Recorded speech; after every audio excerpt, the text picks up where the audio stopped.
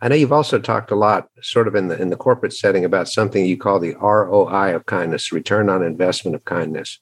Can you share a little bit of thinking about that and what you think that could mean for companies that want to be difference makers going forward?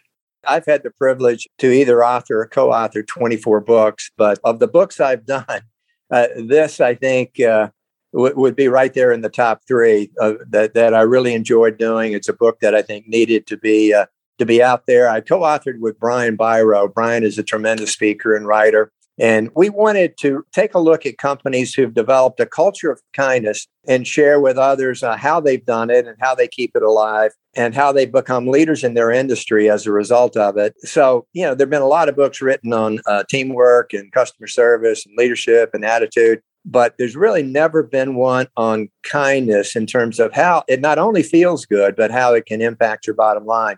So we set out, we did research for 6 months to really look at the various companies that have created this kind of culture and just see how it has impacted not only their culture, but their bottom line. So it all starts at the top. And once it starts at the top, really it's contagious at that point. Love, kindness, and fun. Any company can take these three things to heart. If you love your employees, they're going to love their customers. And if you have fun with them, they're going to want to work there. I think there's lessons there for leaders of any size organization, whether it's thousands of employees or whether it's a startup hoping to add some people. If you recruit for what the qualities and character you're looking for, most everything else can be taught, but you can't teach character. Dan, you can't send a duck to Eagle School. You can't teach people to want to serve, to want to smile. You can't teach personality, but we can hire people that have those qualities and we can teach them our products and teach them our culture. One of my favorite quotes is, companies don't succeed, people do. That's so true. You can't build a company, you build people, and people build companies. Your company's only as good as the folks who work there.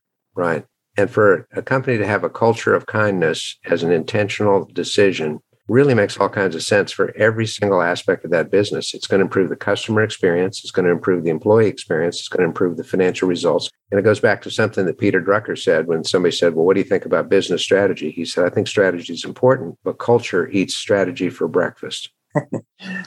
One of my favorite quotes is, we call it the essence of kindness. And the quote reads like this. It was from George Washington Carver, and it's just a wonderful quote that really captures the essence. And he said, how far you go in life depends on your being tender with the young, compassionate with the aged, sympathetic with the starving, and tolerant of the weak. Because someday in your life, you will have been all of these.